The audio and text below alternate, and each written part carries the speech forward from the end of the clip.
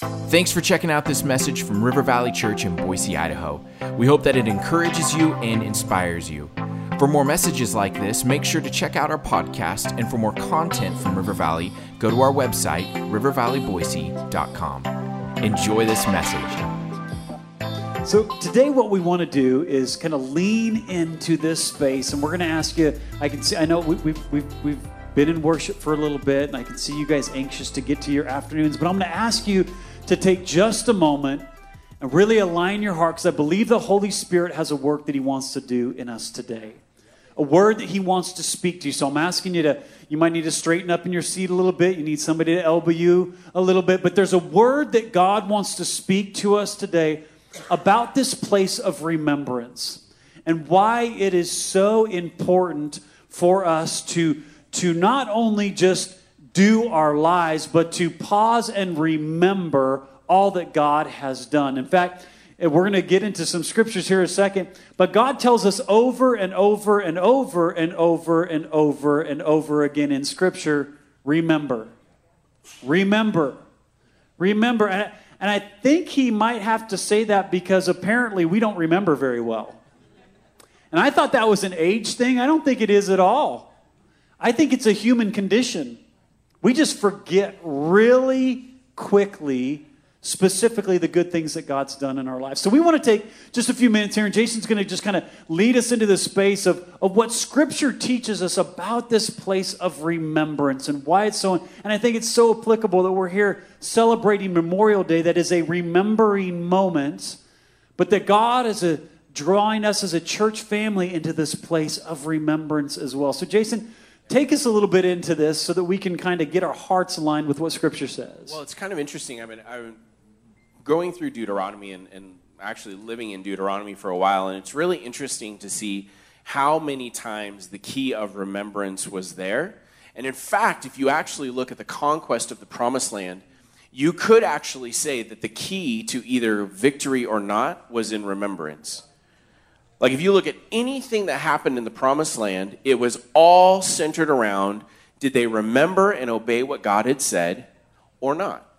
And then they had adopted other things that they were following and other things of the world and the people that were around them. And so that's really becomes very the key, the very important part of the Israelites as they took over the land. Just to give you just a specific example, in just Deuteronomy 4, just chapter 4, there are 6 different times when the words do not forget, be careful to not forget, and to remember are used. More than any kind of like go and do this and go and do that, it's remember what I've done. Remember the God who went before you. Do not forget, and do not forget to tell your kids, right? And so there's this idea around it that anytime we go to war, anytime that we are going to take land, anytime that we are going to move forward into what God has, we have to continually look back.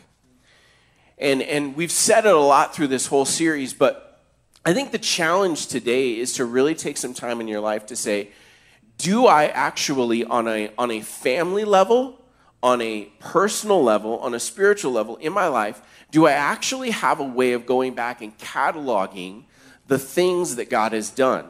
And do I actually stop and go back and remember them on a regular basis? Our family has been a lot better at this in some seasons than others. One of the things that we did for a while is we put 3x5 cards on our dinner table. I've talked about this before, that just have short stories of things that God has done in our life. And they're there so that when we sit down at dinner, we can read one of them or we can read 2 of them and just use it as a vehicle to be able to stop what we're doing and to look back on what he's done. And can I tell you this, that every time we do that, our faith is stirred. Our faith is stirred because we look and we say, God's always been faithful. He's always been faithful. So why would he stop being faithful in the future? We look back and we're like, well, is God going to speak? Well, he's always spoke before. Is God going to provide? He's always provided before. And so those moments of looking back are huge, huge moments in order to set us up for what's coming. And if we don't, I'm going to tell you that it is so easy for us to get our eyes off of God, focused on ourselves, and trying to make things happen on our own that we forget that it's actually God who's the champion, and we just happy to be following him into what he's called us to do. Man, I love what you just said there as you kind of drew us into this place, that the reminder for each one of our lives, and I'm trying to look at as many of you as I can in the face, the reminder for you in your life that the victory for your life resides in this place of remembrance and obedience to God. So no matter what you're facing in this journey, and how many of you know you're going to face some stuff, that the place of victory in your life, because we already know that Jesus did all the work on the cross, right? So that's never the issue. We already know that our God has all the power. The problem is we just forget that a lot. And we get wrapped up in our day-to-day rhythms of life and our things and our efforts and all these things. And this place of remembrance that God brought to the children of Israel and really brings to us today is the spot of slowing down and go, whoa, wait a minute. God is who has done all of those things in our life. And do you know where that battle takes place? Right here. It's in our thought life. And we actually see a lot about this in the New Testament. The Old Testament challenges them, hey, don't forget, remember. Don't forget, remember. In the New Testament, it tells us, listen, our battle is right between your ears, people. It's not against flesh and blood and all the things that we see around us. There's thoughts that get us in some funky spaces in life, and there's some strongholds that the enemy wants to build into your thought life to get you to not remember what God has done in your life. In fact, 2 Corinthians 10, I love this passage of Scripture, says it this way. 2 Corinthians chapter 10, verse 3 says, "For though we walk in the flesh," in other words, you are a fleshly person, you have flesh and blood, you're breathing air right now, "we are not waging war according to the flesh." What does that mean? That means that we are not fighting battles with our fists and swords and guns. That is not the place as the kingdom of God, as the people of God, that we are making war. But there's an insinuation here that war is happening. We're just not doing it according to our flesh. How many of you are thankful for that?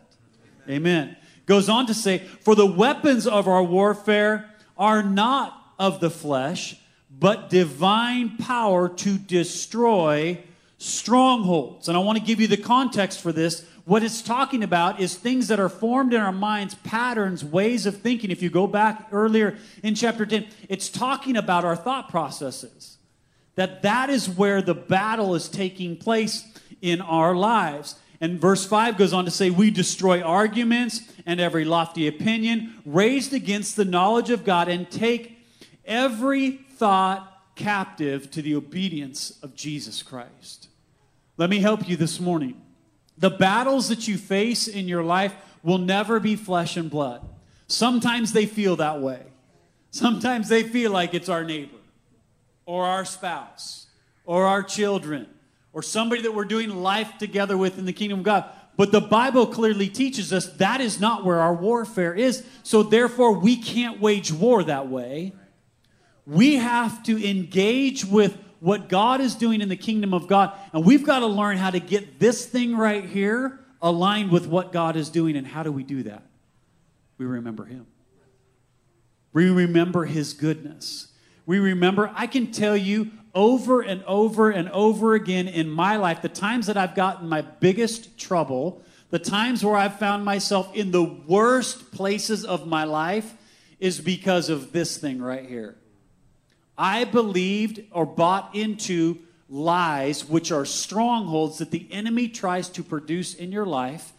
And God comes to show us that we have the ability to destroy these strongholds. This was actually a word picture that Paul was giving here to the early church, because they understood what a stronghold was in their cities. It was the fortified place that city leaders and the people would go to when they came under attack. It was fortified. And what you've got to understand is there's some lies in our minds. There's some things that we believe about ourselves, about God, about the kingdom of God, that are strongholds in our minds that don't allow us to enter into the victory that God has for us. And so our battle is not against flesh and blood. Our battle is literally against the things that we think. And learning how to bring them, as Scripture teaches us here, into submission to the truth of God's word, rather than allowing our circumstances or the lies of the enemy to maintain their stronghold in our hearts and minds. Can I tell you, this is the work that God's been doing in us since the beginning of the year. For most of us, this is a work that God's been doing us since he invited us into relationship with him, and we said yes. There's strongholds that are being torn down in our minds. And again, the battle is in our mind. Thus, the reason God invited us into this place of remembrance. Well, and that's why I think neuroscience is so important, right? Your mind automatically thinks a certain way, and it leads your heart in a certain way too, because you automatically go down these paths. Well, you have to retrain yourself in that. Well, that sounds simple, but like, how does that actually happen? It's really cool looking at the Israelites and how many feasts God actually had them partake of. If you've actually studied, it's a cool study to go through all of the different feasts that he had them do. Well, why did he have them do that? Well, it's because on their own, their brain was not naturally conditioned to remember what God had done. And so what God is, he said, I'm going to have you do some feasts that have very specific things to them. And every time you do these, you do them to remember what I've done. You do the Feast of the Harvest so that you understand that all the crops come from me. You do Passover to understand that I was the one that covered your sin. I was the one that looked over the door. He says, look, I want all the festival of the season, like all of these different things he did because he knew that without it, our brain would just follow the easy path. And I hate to say this, but our mind doesn't follow the good path automatically. I think you probably agree with that, right? Our mind does not, the easy thought is not the good thought. The easy thought is not the one that brings us back to God. It's, oh man, how am I going to pay the bills? Or, oh my goodness, what am I going to do next? Where's God? And what God's saying is here, I want to give you some tools. This is why rhythm in our life is so important. We've talked about this before, and this could be a whole message on itself. But this is why rhythm of getting into the Word, rhythm of remembrance, rhythm of things. Pastor Tim's going to talk about it a little bit here. Rhythm of communion, right? It's all remembrance. Why? God has given us these things not so that we just do them to do them because that's what you're supposed to do.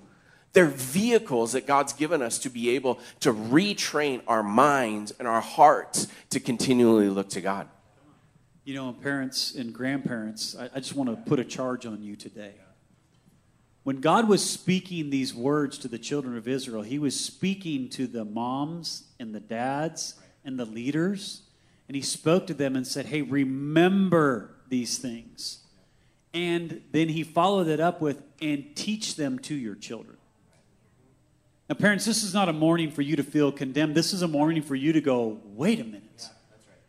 That's something I need to be doing in my life, not just because, like, the pastors tell us that this is the right thing to do, but, man, because my kids need to know the goodness of God in their life.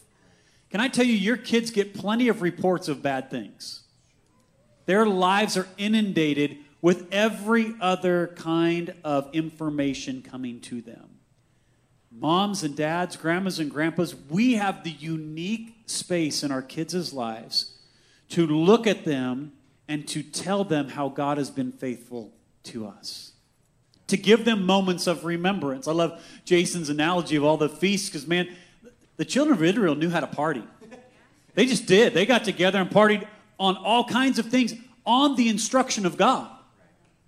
The Feast of Tents, the Feast of Tabernacle. I mean, they had the Feast of everything, right? And God did this in such a beautiful way in their hearts and minds. And in those moments was when parents got an opportunity to say, hey, the kids are like, wow, what is this Feast of Tabernacles thing, Mom and Dad? And they got to tell them about what God had done for them. It's really cool. Every time they got together, it's cool. Some of you have probably seen The Chosen, some haven't, but the principle in there is every time they got together for one of these feasts, they told the story from the beginning of time all the way through the present. Like, when's the last time we sat down with our kids and told them the story of history from creation on through? Yeah, come on. Probably not for a while. But they did it every time. Why? Because they wanted to tell the story of God and everything he'd done. And we have some if this is not a rhythm of your life, and I'm just going to tell you, this is not a natural rhythm for my family, to be very clear. Like, this is something where as families, we have to choose some new things in our life that gives us opportunity to brag on God to our kids. For them to experience God in such a way that he's not just kind of out there somewhere or in children's ministries, but no, he's a God that has been real to our family.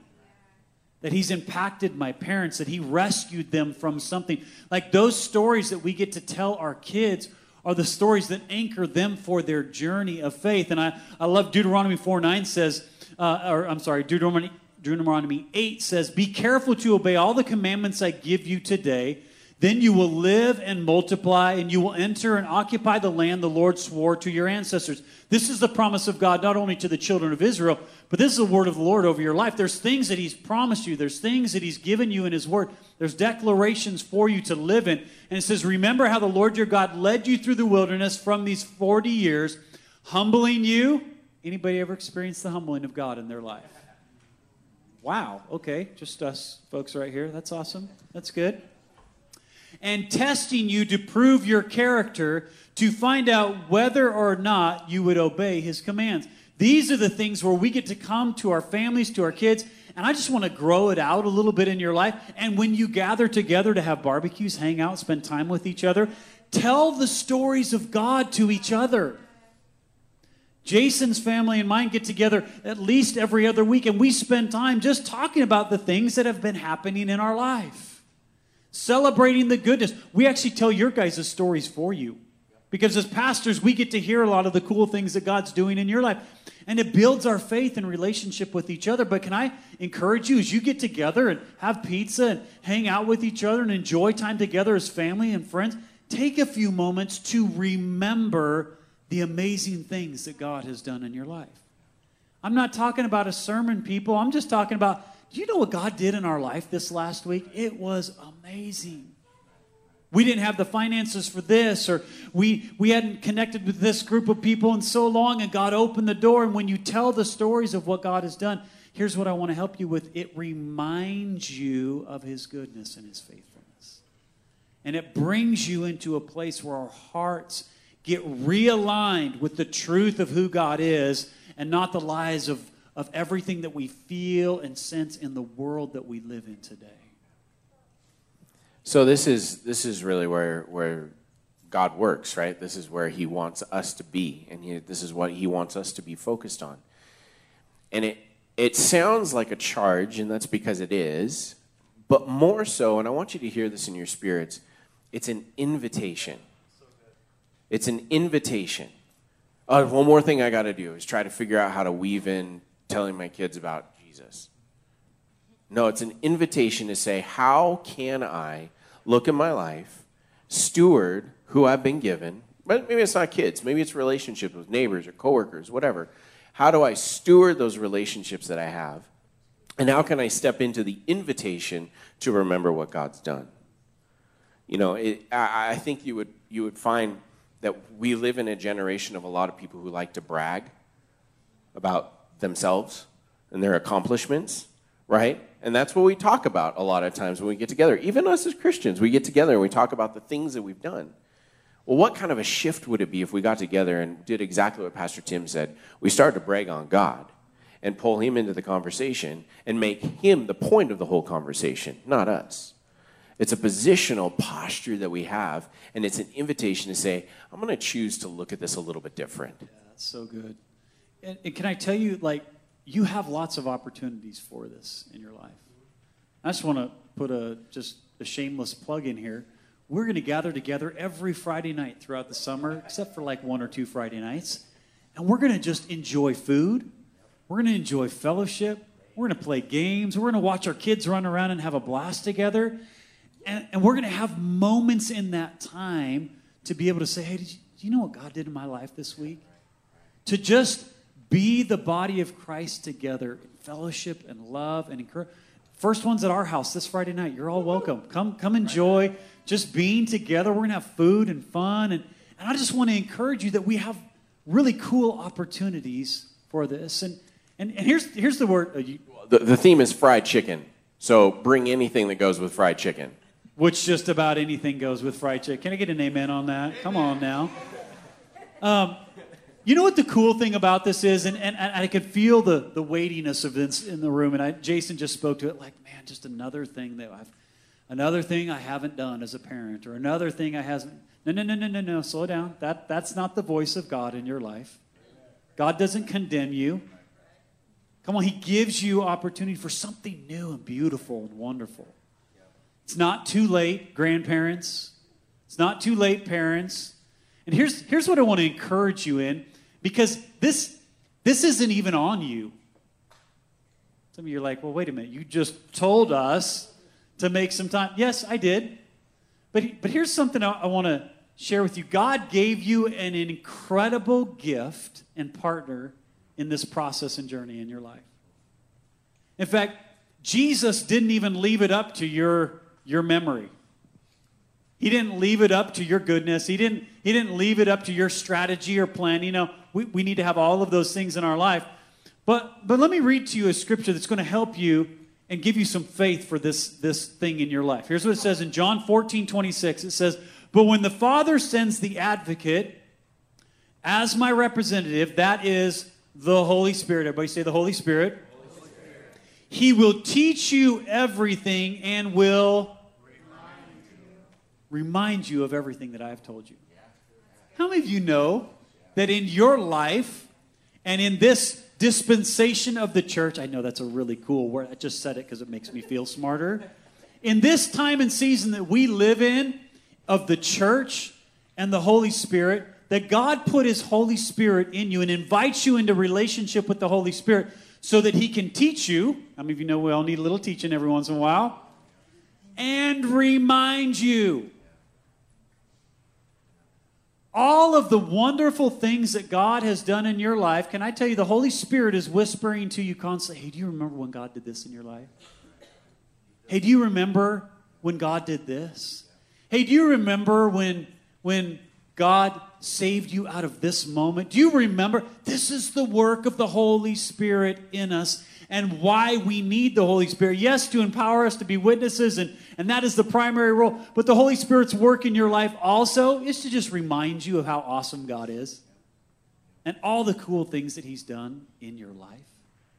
And when you take moments of just fellowship with God, when you take moments of driving down the road and just saying, God, thank you so much for all that you've done, the Holy Spirit will quicken you a moment and say, yeah, do you remember a year ago where you were? Do you remember 10 years ago where you were? Do you remember? And the Holy Spirit brings back to our hearts all the wonderful things that God has done for you. And so I just want to take a little weight off of your shoulders this morning. The Holy Spirit is speaking to you. And he wants you to remember so that not you can just have a good feel-good moment, but so that you can share that moment with the people that are around you in life to remind them of the goodness of God. And I think a lot of that, so much of that comes from exactly what Trey was leading us into, and Pastor Tim this morning, of waiting on the Lord. It's a lost skill and ability to actually wait on the Lord and to focus our mind in remembrance of all he's done. There's no shortcut to it. And that's the thing, like waiting on the Lord, remembering him, there's no shortcut where it's like, well, if I just do this, then it gets me to the same conclusion. There's nothing. It all comes from disciplining our minds and our hearts to say, I'm going to wait before the Lord. I'm going to train myself to remember his goodness. I'm going to train myself to listen to the Holy Spirit and what the Holy Spirit is saying. This is not something that is developed overnight, but it's the working of the Holy Spirit that happens through a lifetime of pursuit of him. People, you could talk to people that have known God their entire life, and they would tell you that they are learning something and experiencing something new every single day. You talk to a new believer, they will tell you the exact same thing. What's the point? The point is, are we making those decisions to wait and hear the Holy Spirit in our lives?